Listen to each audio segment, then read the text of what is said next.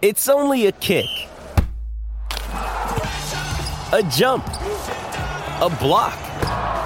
It's only a serve. It's only a tackle, a run.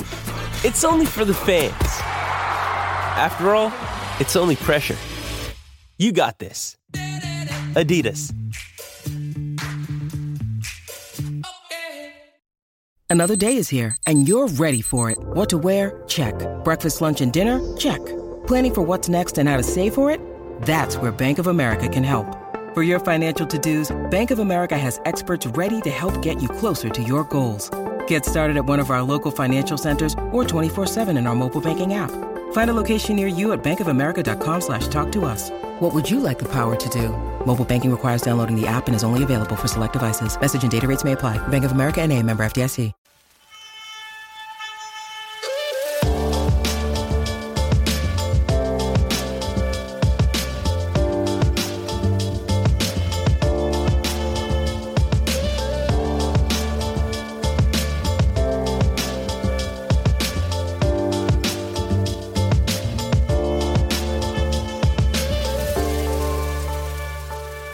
Hello Bulls fans, welcome to Bulls HQ, a Chicago Bulls podcast. Thank you for joining us on this episode of the show. My name is Mark, and as always, I'm joined by my pal Will Gottlieb. Will, how are you, sir? I'm doing well. I'm doing better than like 98% of the Bulls roster is doing, as I don't have COVID right now. But how are you doing over there in Australia? I too do not have COVID, which is good. Not that I'm necessarily in Chicago or connected to the Bulls in any way or shape or form, but nonetheless, I don't have COVID. At this point, they are transferring it over to like through Twitter to the blog boys. We're all at risk. Well, maybe there's a new variant that'll come out that can filter its way through the Twitter DMs or something like that can hit me up that way. But I'm hoping our guest as well, Will, doesn't have any traces of COVID or any signs like that. Maybe he'll be entering health and safety protocols after this podcast for different reasons. But we are fortunate today to be joined by a friend of the podcast, and in my opinion, the best writer covering the Bulls at present. It's Mr. Stefan No. Steph, how are you, sir? I'm doing great. Thank you guys so much for having me. Thanks for coming on. We're very excited to get you in here. It's been a while since we were on the mic together, but get you in here before your new life as a reporter, writer starts. Yeah, it's for sure. The olden days, me and Will had Bull Corp Press, so this is going to be fun. Yeah, it kind of feels like I'm the new wife, let's say, and you two are the previous, like, a divorced couple, and maybe I'm sort of encroaching where I shouldn't be, but it's all amicable. Hopefully that's not the dynamic as we go through this show, but you're a home wrecker, Mark. I guess we'll find out. Exactly. Give me my will back.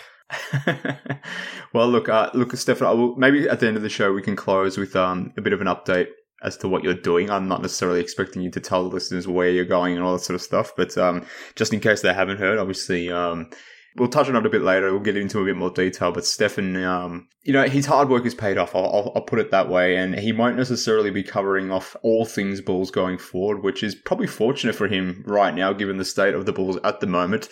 9 players in health and safety protocols, which is just ridiculous. I don't know how about you guys, but I am extremely pissed off right now.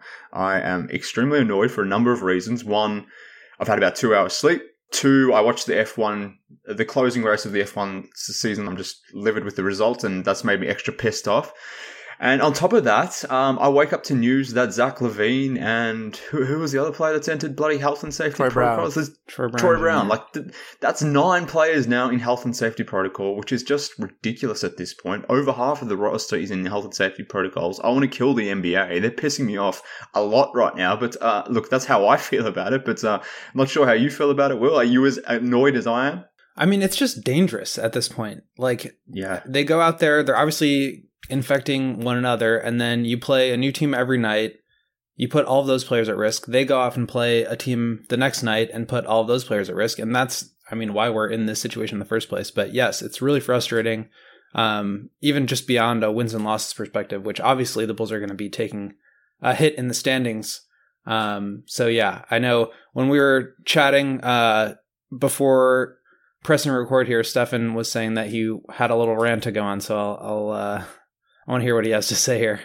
Yeah, like you guys, I think it's totally crazy that the league has not canceled the games at this point. And I think it's really easy for people to say that, these are multi-millionaire players. Like, who cares? They're young. They're going to be fine. The rate of death for super unfit people like that is not very high. But I think that ignores a lot of things. Like, first of all, there's a lot of people that are traveling with the Bulls that don't have that kind of money, like the support staff does not get paid that much. Look at a guy like Mo Cheeks, he's in his 60s. He's had very publicized battles with gout, which increases your risk significantly of dying from COVID. I mean, what's that guy supposed to do, right? Like Johnny Ligmanowski, he's the equipment manager. He's been with the team since the 90s. I don't know how old he is, but he's got to be like in his 50s or 60s. Billy Donovan, he's in his 50s.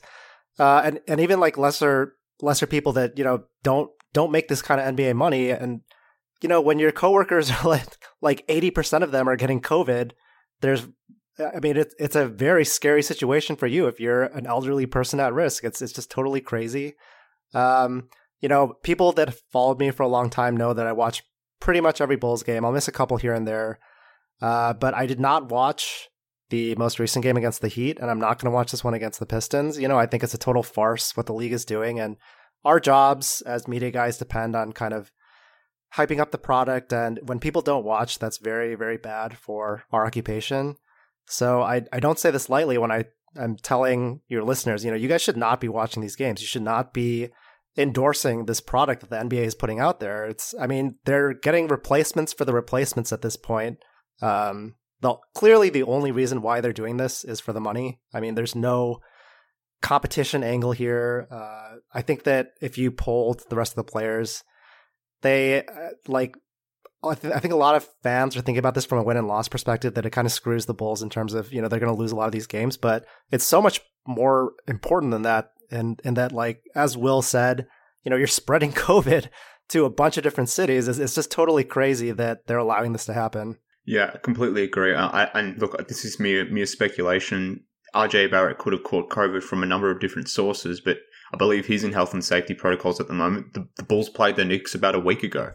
The Hornets and the Bulls have been ravaged with COVID. We know, Will and I spoke about this last week, that those two teams played not so long ago. You have to wonder if that was sort of transmitted within that game. But to your point, Stefan, like, even guys that are tangentially linked to the Bulls, like Stacey King is in health and safety protocols. Bill Wennington, if I'm not mistaken, missed the last game because of COVID protocols. So, like, to your point about these guys being, not the players, not necessarily the peak athletes who may not suffer from this. And the good thing to note is that based on what Billy Donovan has said, that most of the guys who are out at the moment either, have no symptoms, or if they do, they're very mild. But just because the players are okay doesn't mean other people are going to be okay. You're exposing others to this. So, like, I don't want to be this guy, but like Stacey King and Bill Wennington, like, they're older dudes. They're not in the fittest of shape, let's say.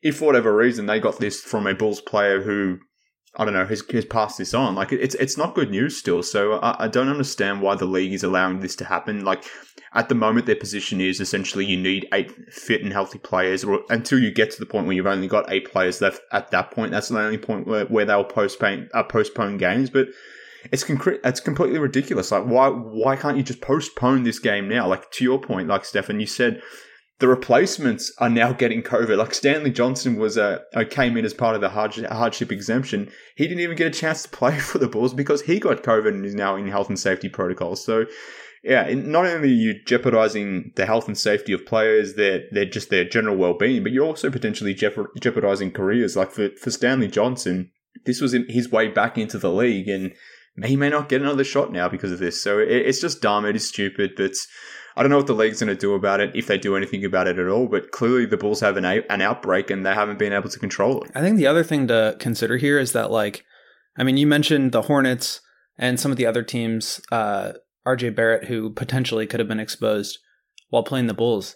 I believe, like, this whole thing could have started when on November 3rd or November 6th, when the Bulls played back-to-back games against the 76ers and Joel Embiid was put into COVID protocols, and then Vooch got it, and then it starts spreading. And for the league who obviously cares so much about the, like, making money off this product, they're putting the rest of the season in jeopardy when you send these players into games every day, and COVID can just ravage through each team like a month at a time. And it's not going to be good for the product, which is seemingly what they care the most about.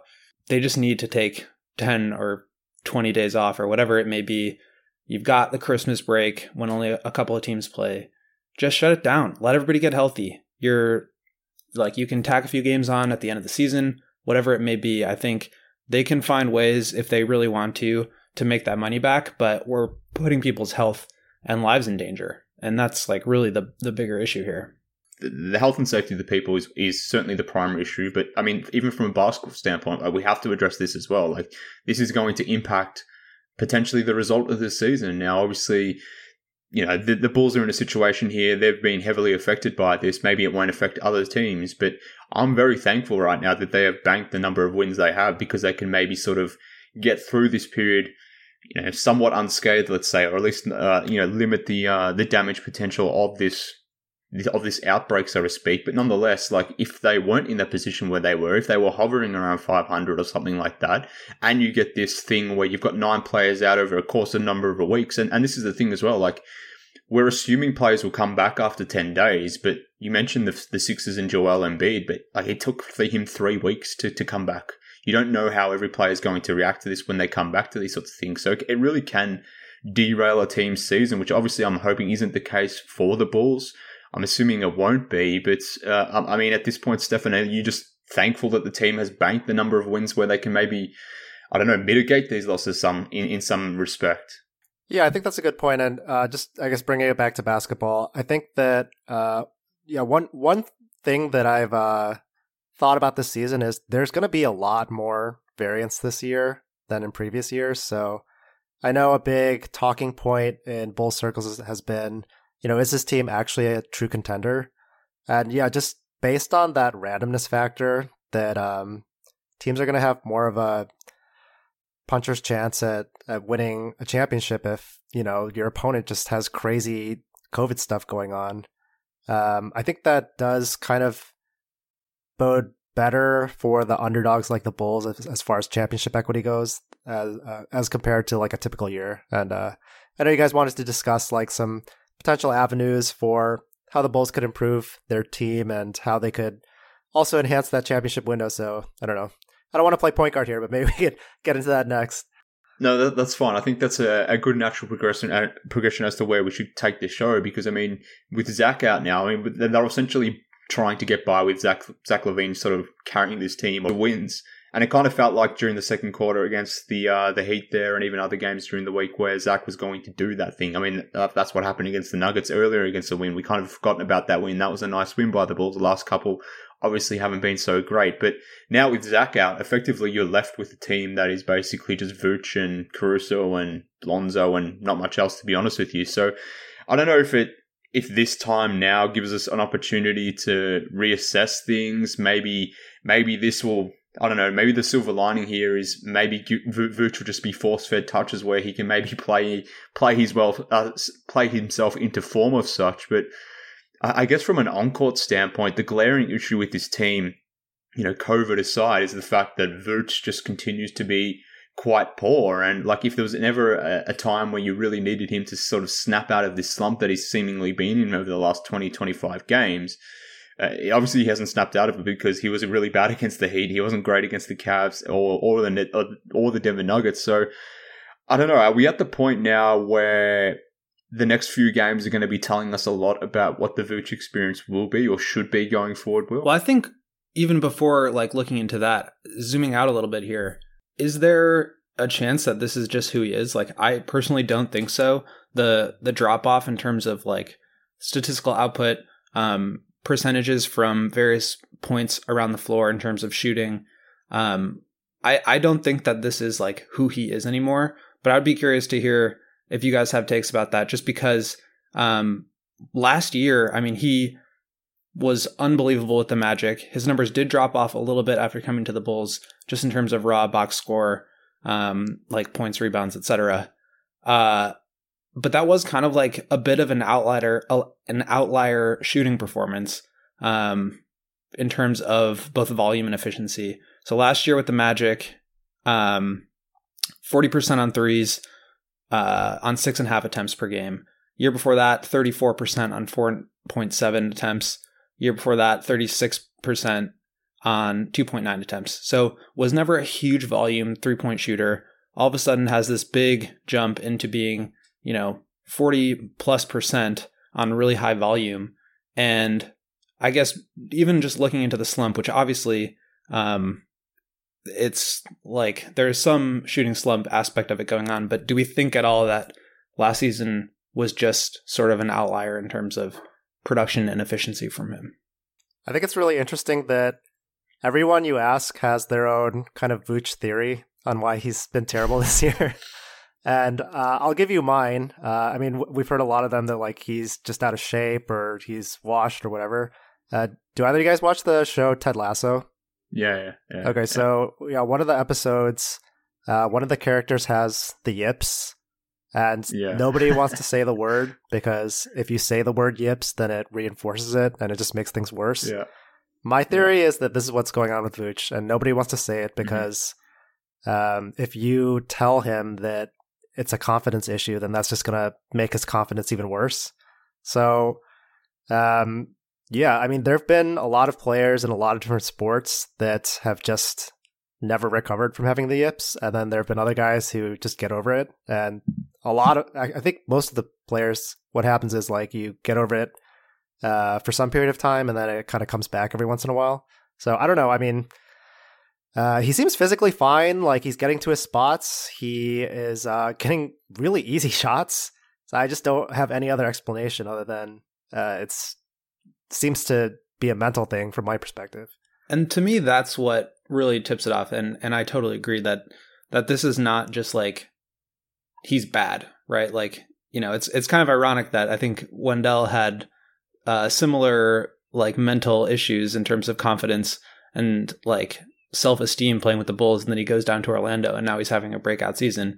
Vooch does the exact opposite. But he's like missing bunnies at the rim. Like he's just not making shots that like any like replacement level center could put in around the rim.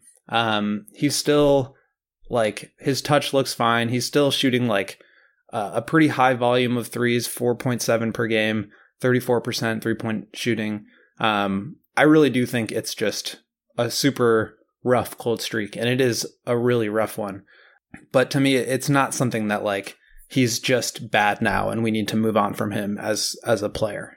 Yeah, look, it's odd. It is odd. And look, I don't know, if we need to have an explanation for it because he himself doesn't have an explanation for it. And I think that was the most telling thing post the Heat game was he essentially admitted like he doesn't know what is going on. Like he can't explain the shooting slump that he's going through.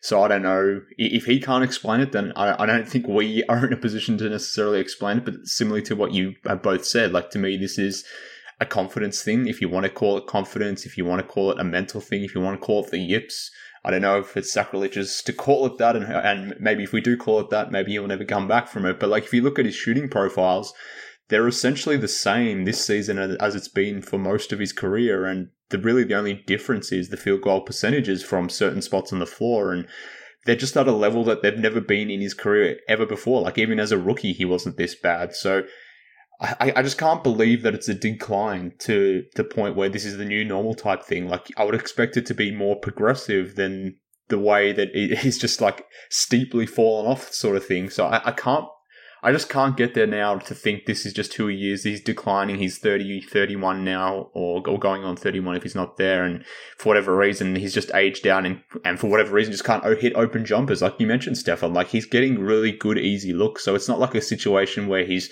being forced into tough shots or he's playing with worse players. Like this is the best team he's ever been part of. Like if anything, like he should be more efficient than he's ever been previously, even if he is aging out. Like he's still getting good quality looks, but for whatever reason, they just won't fall. It's crazy. And another indicator for me is that last year he shot 87% on free throws with the Bulls and 84% on the season. And this year he's at 64%. So he's down 20% on free throw shooting. Like that to me would be a pretty good indicator. Like as far as all things being equal, that should stay pretty constant throughout somebody's career unless you are a really shaky shooter. And he's been very, steady across his career. So I think the bigger question here is like, what do you do about it? And I think given the the COVID situation, like he's just going to have to shoot his way out of it, which is fine. But I get the reason why people would be upset about this is because the Bulls don't really have another option to go to. The other indicator that I kind of look at as far as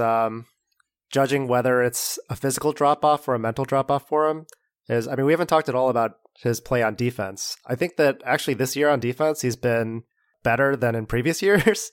So he was fantastic against Jokic on last Monday. Yeah, so that tells me that as far as like his physical conditioning or if he's just physically washed, like, you know, Joakim Noah completely fell off a cliff, right? Just 1 year he was done. And that's because his body fell apart. And you could see that on the defensive end too. Like he just wasn't able to stay in front of anyone anymore. But yeah, with Vucevic, like I think he's playing pretty well defensively. So that should tell you that it's more of a mental thing. And as far as just what you do at this point, I mean, I think that it's fair to say that he's been holding them back pretty significantly in a lot of these games, especially the close games. Like he's kind of been the difference in some of them. I've definitely contemplated in my mind whether it's just time to move on from him. Like I know they gave up a lot to get him, but at this point, you don't want to fall victim to sunk cost fallacy where, you know, what you paid is what you paid now, and you just have to move on if it's not working. And also, like, they don't have a lot of these huge salary slots if they want to get a big name. So he would kind of be the natural guy that you would try to move and package with Patrick Williams or Kobe or draft picks or whatever. That's kind of the only way that they could add like a huge piece. So what do you guys think? Look, I definitely want to discuss the trade element of this because I think that's where we're ultimately getting to if this continues. And I mean, the Bulls are in a win now situation, and he was meant to be part of that. And I'm assuming they want to continue that. But I guess before they get to that point, they have to explore every single avenue of trying to find the best version of this guy, because in a lot of ways, he was the one that would make things all work between Zach and DeMar, specifically with DeMar. But like, I mean, Stefan, like you, from an X and O's standpoint, you're really good at analyzing the team. Like, is there anything else Billy Donovan could be doing to get Vooch going? Is there anything the coaching staff could be doing, or is this literally just a dude, for whatever reason, that just can't make shots despite, you know, getting good looks? Billy Donovan definitely has some tips in him where he is going to fall on the sword when his players are struggling. And it's not like an effort thing, you know. I think he'll call it bad effort, but when it's just like something with Vooch, he has consistently said we need to find ways to get Vooch better shots or whatever. But yeah, you look at the shots he's missing; they're wide open. Like, and they're setting so much of their stuff up for him. Like the first play of almost every game is specifically designed for him to get an easy shot.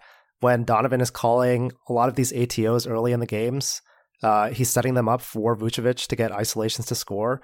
And even a couple games ago, like when somebody got a technical on the other team, they had way better free throw shooters out there. They had DeMar DeRozan and Zach LaVine, who were both shooting in the high 80s. And then they send Vucevic out there. Well, you said he's shooting like 65% or whatever. He hit the free throw, but I mean, that's clearly a situation where they're sacrificing like some expectation of points in order to try to make Vucevic feel better. So I think they're, you know, bending over backwards to do whatever they can for him. At this point, it's on him to produce. There's nothing more the coaching staff can do.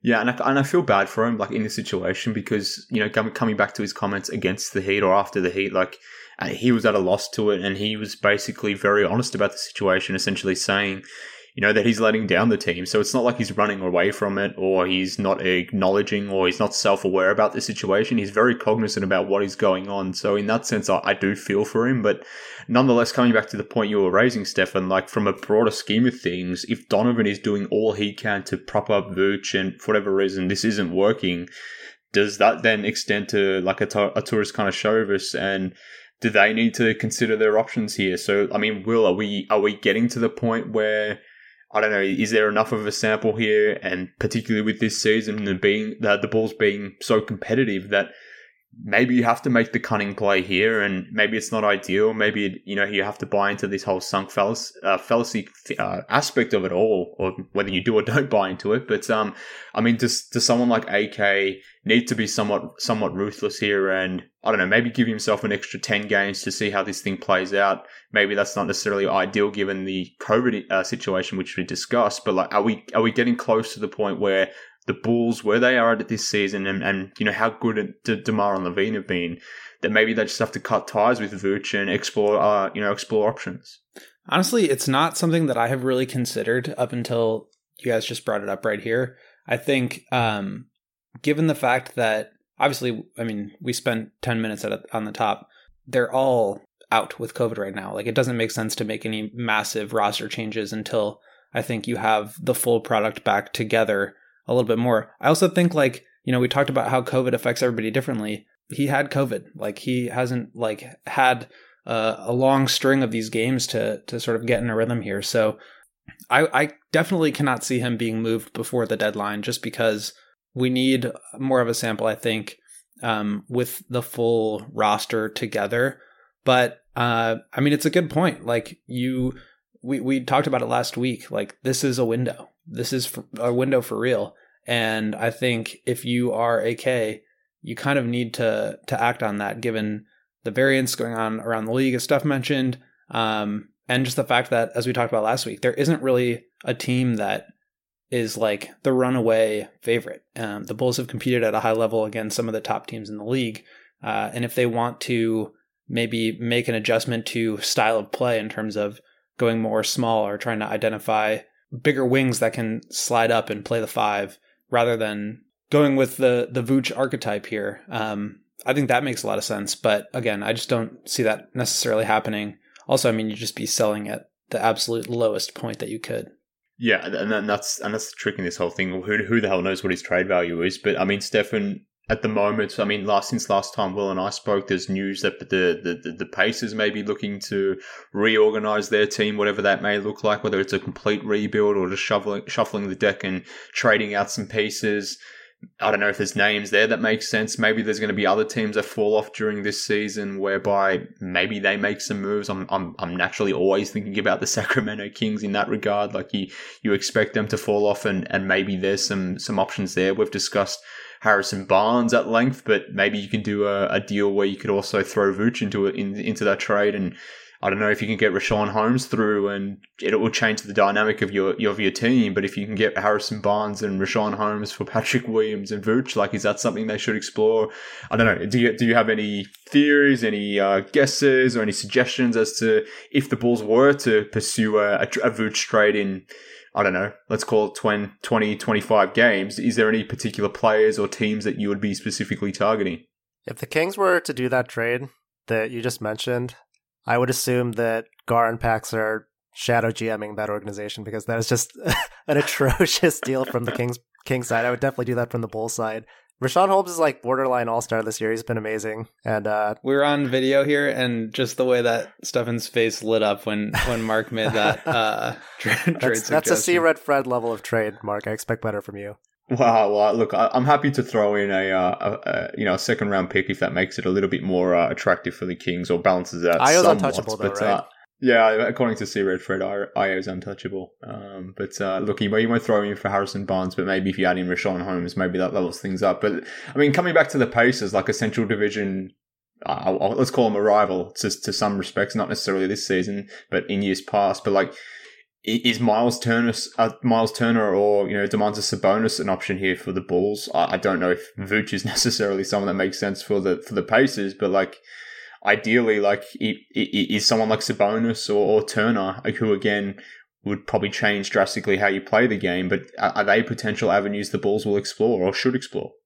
Yeah, that's kind of the reason why a rare disagreement with me from Will, and that I don't know if they can afford the luxury of waiting on trading Vooch, because some of the players that are available now are pretty clear upgrades, and they might not be available if you wait. So, like you mentioned, it doesn't really make sense from the Pacers side to get a guy like Vucevic. It'd probably have to be either a 3-team trade, or they would just try to flip Vucevic, which I don't even know like if he has positive value at this point. His contract's pretty good. He makes $24 million this year, $22 million next year, and then he's a free agent. But I mean, I wouldn't pay $24 million for this level of production, that's for sure. So you have to have some idea baked in that he's going to have some regression towards his career numbers. But both of those guys would fit great. Those Pacers guys would fit great with the Bulls, and you can't really get them with Vucevic here because you just can't really win playing two bigs in today's NBA. That's why the Pacers are blowing that up. They're very different players too, but both of them kind of like ironically address the Bulls' deficiencies in different ways. Yeah. So I would be happy with either of those guys. Yeah, I think you would definitely have to attach some sort of asset to Vucevic, and it would be a complicated trade, but you know what? Like, this front office has shown us, if anything, that does not deter them. Like, if they want a guy and they have value that they can ship out, they're going to figure out a way to get it done. They just need to make that determination that one of those two Pacer centers is a guy that they actually want. And I think they would be able to figure out a way to do it. To me, I think just in terms of like deciding between the two, if you had the option, Sabonis is obviously like really skilled playmaking hub from the big man position, but doesn't really space the floor at all. So I'd be a little bit concerned about just the fit there. The spacing on this team is already pretty rough. And at this point, we kind of know that we want the ball in DeRozan's hands in key moments. And I would be afraid to like put Sabonis at the elbow when DeRozan is trying to get to that same spot. Miles Turner, I think, would be a really fun change of pace in terms of style, where he really can shoot the ball. Obviously, he'll have nights where he hits like 6 threes, and then he'll have nights where he goes 0 for 8. But like tremendous shot blocker, would really change the like, just the whole dynamic. Could also play really fast, the way that the Bulls have tried to get up and down in transition. But yeah, I do think just like, I guess what I'm struggling with is like shaking the idea in theory that Vooch is like really the perfect player for this team, because he can do both of those things that I addressed for Sabonis and Turner, as far as like playmaking, but also spacing it out and being, I think, a really solid drop coverage big. So yeah, I think it's just it's fun to think about. I think for me, I would prefer to go like the more athletic and spacey direction of that. Yeah, and look, I'm assuming they're going to give him as much time as possible to figure this out himself. But effectively what this is doing, this slump is doing, is it's making us think about, or at least bringing forward, the ultimate decision that you need to make on Vooch. Like, he's got like one more year on his deal after this, if I'm not mistaken. So like, you're going to have to make a decision on him at some point next season, whether that's to, extend him or, go to free agency, offer him a new deal, or at that point try to find his replacement. I know, we like to talk about Jokic and the whole thing about potentially he coming to the Chicago in 2023 rather, but like, obviously that's pie in the sky type stuff. But if Vooch is this bad this season and it doesn't turn around, like, you're effectively bringing forward that decision date. So that it may come to pass where they have to make a decision now. So I certainly take your point. Like, the idealized version of Vooch makes complete sense with DeRozan, and that's why I really love the pairing of DeRozan and Vooch, because, Vooch's outside game made us a ton of sense with, having an inverted offense type thing with maybe DeMar being more on the block, and that's the drawback with Sabonis, because he likes to operate from similar spaces as Vooch, but you do get that passing aspect that Vooch has in the short roll, which he's been awesome at this season, in spite of all the other problems that he's had. But the Bulls have been a fantastic defense this season. So maybe, they've got a top 8 defense right now. So maybe you lean even harder into that. You get in Miles Turner. Maybe you don't necessarily reach the peak levels of offense that we expected. But if you can get to a level where you're the 6th, 7th, 8th best defense in the NBA, to the point where you add a Turner, like a real legit rim protector, maybe you get worse as a rebounding team, which is, not a strength of the Bulls right now. But if you can get better on defensively, you can lean even harder into that defensive identity. Like, maybe you can become a top 3, top 4 defense. And I don't know, maybe that adds more scope to the team. I wonder though, just like how much better especially like the half court offense would look if Vooch's numbers just like regress to their relative career numbers. Like, I think the offense has not looked good in the half court. Obviously transition is like best in the league. And I don't really know if there's like a good proxy as far as like ways to be able to like measure that. But if Vooch is just like hitting 40% of his threes, does the offense in the half court now just look statistically a lot better? Correct me if I'm wrong, guys, but I think there was only one game where the big three that we thought coming into the year, Levine, DeRozan, and Vooch, all scored more than 20 points. And they were like unbelievable in that game. I can't remember who it was against, but they blew the team out. And it was a couple weeks ago. The Hornets, Vooch had his breakout game where he was 6 of 6 from 3, and then the next game he was quite good against the Knicks as well. But like, that's virtually the only 2 games, if I'm not mistaken. There may have been an earlier game earlier in the season when the first 10 games before he had COVID, where Vooch had a solid game. But to your point, like it's been few and far between. Yeah, it's pretty wild that they've only had 1 or 2 games where all 3 of those guys have played well. So to your point, Will, I think that if they could actually get that, that would be awesome. Like their half-court offense would be a lot better. But at this point, I mean, I just don't know if it's going to happen. You know, it's been we're like basically a third of the way through the season, and you know he's been pretty consistently bad. So it would be great if it happens, but I'm just not holding my breath that he's just going to suddenly turn it around and be the same old Vooch as before. Yeah, and he certainly like actually has to put that together. But I mean, to Mark's point at the top, like the Bulls are really lucky that they've banked 17 wins here. The East though is really tight, and so I get the urgency as far as like shaking things up. It just feels like kind of DEFCON whatever number is the worst. Like this, everybody's out. COVID, like Zach's out, DeMar's out. Vooch can't shoot. It's like I get the urgency, but I also just feel like it would be scary for me as somebody who like loves to, you know, go full Bill Simmons and create, you know, mock trades and stuff like that. It would be hard for me to rush into that given all of the other stuff going on.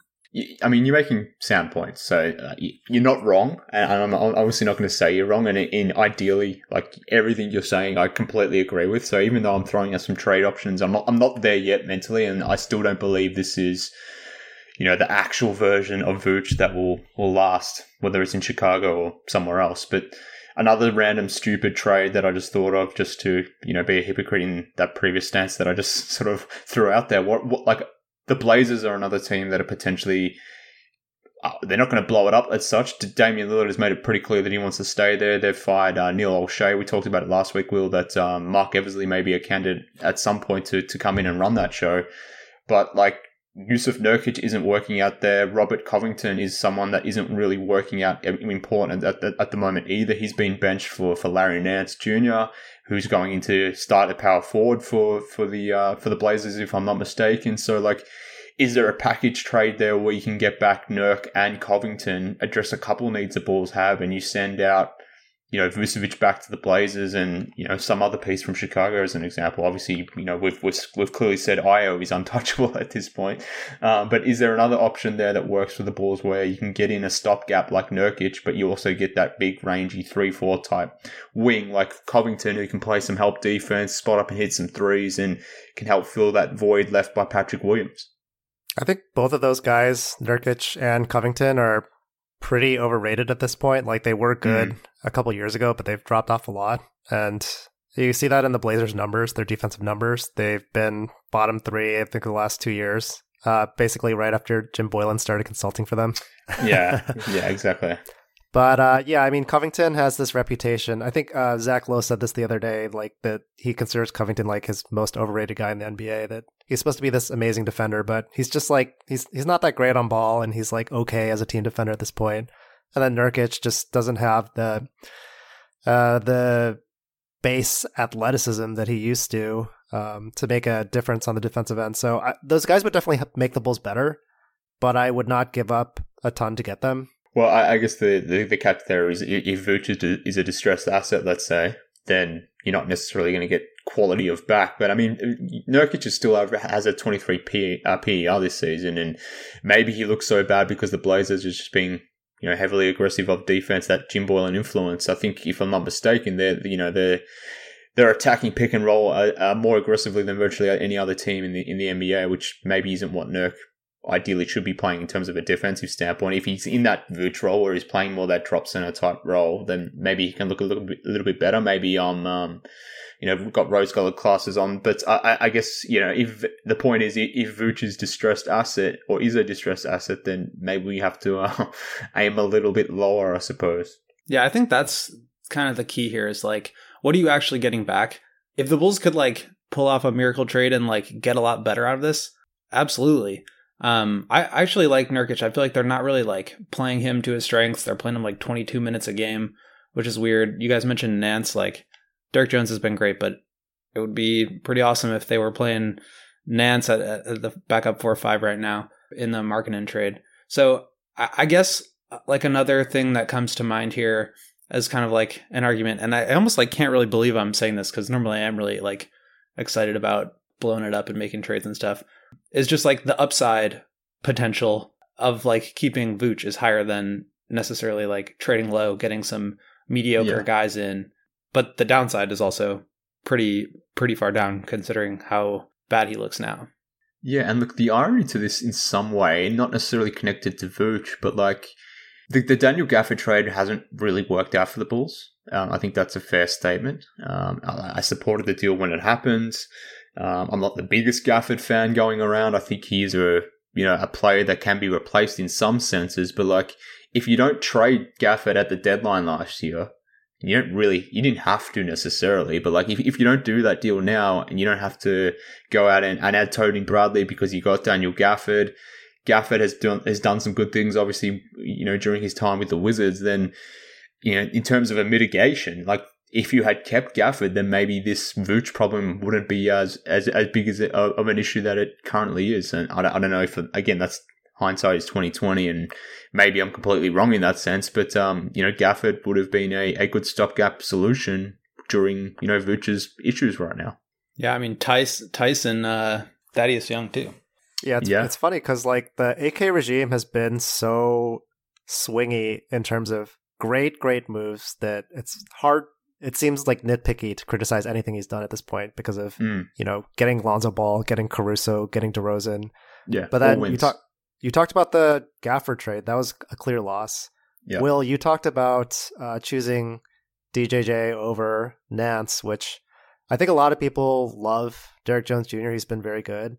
But Nance would be a lot better for this team, specifically because of the things that he's really good at. Like, he's one of the best short rollers in the league. And that is where the Bulls have clearly struggled so badly. And they could have picked either guy, they would have fit into their salary requirements for the trade.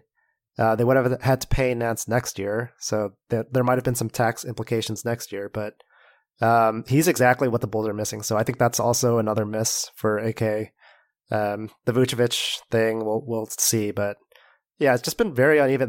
There's been very few like just average moves. Everything's either been really, really good or really bad. Yeah, if I'm not mistaken though, they got Javonte Green in the Gafford trade, yeah, and Tony, Troy Brown Jr. If I'm not mistaken. Yeah, I think it was a 3-team deal with the Celtics and the Wizards. Yeah. So obviously, I'm a big Javonte fan, so maybe another it's untouchable. all worked out. Yeah, another untouchable. Shout out to C Redford. I'm sure he'll be happy to hear that Javonte is untouchable, joining Io on that list. But man, this has been a depressing episode of Bulls HQ, Will, which is unfortunate given that we've gotten Stefan on the show. But I guess that's the state of the Bulls right now. It's not ideal. I mean, the good thing is that they're 17-10. They're still third in the East. They got the Pistons coming up. I'm assuming, despite all the issues that the team has, that they're probably not, equipped well enough to beat the Pistons, despite the Pistons being a bad team. But who the hell knows? We've spent the last 20-25 minutes just talking about Vooch trades. Maybe he's going to come out here and just find his form against the bad Pistons team and buoy this team to a win despite all the casualties the team has at the moment. So in terms of looking ahead, I guess the positive here is the Bulls don't have a ton of games coming up in terms of the rundown in the upcoming week. They've got the Pistons on Tuesday night, the Raptors on Thursday, and then they close the week Sunday versus the Lakers. 2 of those games are home games. The Raptors game is an away game, but I mean, not the best of teams coming up this week. I'm not expecting a ton of wins here, and our prediction rate took a little bit of a hit, Will, given to all these COVID issues that we've run into. But I don't know, what do you foresee coming up this week? Is who the hell knows who comes back from the COVID protocol this week, if any guys. I mean, Kobe has been rumored to be potentially coming back soon. Not that he's necessarily going to make much of an impact, but how do you foresee this week shaping up for the Bulls? Yeah, I mean, you mentioned it being kind of a downer episode. I guess there's something just about me and Stefan being on a podcast together of, years of complaining about the 3 alphas and all that. But I do think that there's still, and we've thought this all along, that there still is a lot of room for growth with this team on the offensive end. I do think these guys will get better. DeRozan, I think, was out like the Monday morning. Like, we recorded last Sunday night for my time, and DeRozan went into health and safety protocols the following morning. So he could be back by the time they play next Sunday against the Lakers if everything goes well. Like, hopefully there aren't any complications here and they can just get back on track. I guess if we're doing our weekly predictions, we went 1-2 last week. We guessed 2-1, so not too far off. I still think I think they beat the Pistons on Tuesday. I think they'll probably lose in the middle of the week against the Raptors in Toronto. And then I'm optimistic that some of these guys will be back by Sunday and they'll get a win at home versus the Lakers. Yeah, look, I'm going full Doggable Nation. I'm predicting a win this week. It's going to be rough. We're going to have to ride this out, and hopefully after this week things get back to normal, and maybe the magic of Christmas hits the team and things get right with the Bulls. I don't know. Who the hell knows? But yeah, I'm going to go complete downer on this and continue the theme of the podcast. I'm not expecting much this week, but even worse for Bulls Nation is the fact that Stefan will be, stepping off the beat. Let's say, unfortunately for us, maybe fortunate for him, he won't necessarily have to cover the Bulls going forward to a ton. So again, that continues to suck for us Bulls fans. But I guess if there is any good news to come out of all this, or maybe the good news that we can speak about on this podcast without getting into the complete details of it all. But Stefan, I alluded to at the top there, mate, but you're essentially going to be covering the league at large full time going forward. So shout out to you, my friend. Thank you. I feel like you guys need me to play some Levin Polka. That's the music that I tweet out after every Bulls win. We can get some vibing cat dance going here, cheer you guys up a little bit. And I just want to say, like, the reason why I've been so down on Vucevic, why I've said that basically given up all hope that he'll ever be a good NBA player again, is little talking baseball here. When writers come out and either write a story hyping a guy up or come out with a really strong take that they're putting themselves out there, inevitably the exact opposite thing always happens. So I will continue to say Vooch is going to be terrible. Vooch is never going to come back. And when he is back to his old form, you guys can thank me for it. The old reverse jinx there. Hopefully that works, eh? But closing out the year, Stephanie, are you going to have any more Bulls coverage? I believe you're closing your Bulls Substack, but is there going to be any final parting of the ways with your Bulls-centric focus here, or what's the plan for you ending this year and heading into next year? Well, I'm going to start writing on January 3rd is my first day. And I'll be covering the league at large. I don't really want to get too much into it, but the Bulls are awesome. So national outlets are writing about them now. So I'm sure that I will still have the occasional Bulls story here and there. You said that I luckily would not have to watch too much of the Bulls anymore. Like I feel the exact opposite way. I mean, I'm pretty heartbroken actually that I can't just dive into the minutia of this team because it's been so much fun to watch, especially after what we've gone through these last, so many years since they traded Jimmy Butler. So this has been a ton of fun for me. I think you can tell, if you follow me on Twitter, like the previous years, I was just I enjoy doing it, but compared to this year, it's not even close. Like there's just so much more enthusiasm around the team. I actually expect them to win games, in the fourth quarter now. Not this iteration with, the COVID ravaged team, but in years previously, you're just counting down basically when they blow the game, right? And now I'm like, oh, they're going to find some way to win this. They're down by 5. Like, how are they going to do it this time? So it's the same feeling I had when I was watching the D-Rose Bulls, like when they went from a 41-41 team 2 years in a row to just destroying the league. Like you just knew they were going to win these close games. It's an awesome feeling. It's the same feeling I had when I was watching the Jordan Bulls too, where you just knew Jordan was going to figure something out. It was going to be cool to see what happened. You went from reverse jinxing us on Vooch to now comparing us to the Jordan Bulls, the 72 and Jordan Bulls. See red Steph, but look. whatever volume you are for covering the team, obviously we hope it's more than less, but nonetheless, we look forward to seeing what's next for you, mate. Well-deserved placement that you've got coming up, and all the best with that, and all the good fortunes with that. But nonetheless, we appreciate you joining us on the show here today. Where can people catch you? I'm assuming if they're for whatever reason tuning into Bulls HQ, following me and Will, they're already following you. But nonetheless, if for whatever reason they're not, the rare chance that may be, tell people where they can follow you online. Yeah, you can follow me on Twitter at StephNoh, STEPHNOH, and that's about it for now. Perfect, mate. Well, I appreciate you coming on the show. Obviously, there'll be more to come via Stefan, so make sure to follow him on Twitter if you're not, and to make sure you're catching all his writing about the Bulls, but just the league at large coming up. Obviously, if you want to follow Will and I as well, you can catch Will at Won't Gottlieb. I'm at MK Hoops. The podcast is at Bulls HQ Pod. If you want to send us an email with questions, ideas, suggestions for the show, all that sort of stuff, bullshqpod@gmail.com. If you want to be part of the Bulls HQ Discord, drop me a DM on Twitter. I'll send you an invite. Alternatively, there will be an invite in the episode description of this episode. I'm pretty sure that's all the self-serving plugs out of the way. Oh, of course, 5-star reviews, all that good stuff. If you want to send me a Christmas gift, don't actually send me a gift of sorts, but give me a 5-star review. Give Bulls HQ a 5-star review. Tell us how good the addition of Will has been for the show. So all of that's on iTunes. That would be well appreciated. But Will, we won't be back next week, unfortunately. So this is our last episode before the holidays. Maybe not the last before the new year, but at least the last before Christmas. Hopefully by the time we are back, the Bulls are back and healthy again, and we have happier things to be discussing.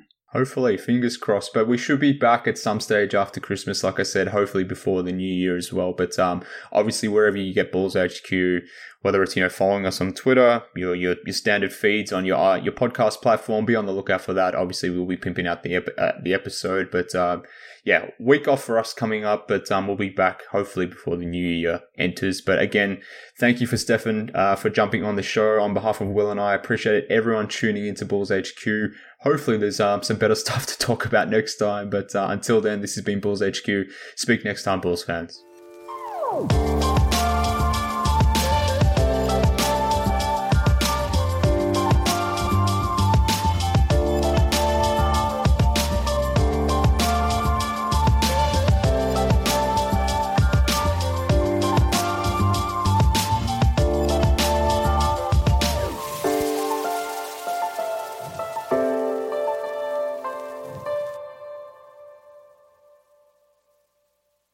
I'm Amira Rose Davis, historian and co-host of the sports podcast Burn It All Down. And now I'm hosting the new season of American Prodigy, all about Black girls in gymnastics. For the last 40 years, Black gymnasts have moved from the margins to the core of the sport and changed gymnastics along the way. Now, they tell their stories. You'll meet trailblazers like Diane Durham, superstars like Jordan Childs, and everyone in between. Listen to American Prodigies on Apple Podcasts, Spotify, Stitcher, or wherever you get your podcasts.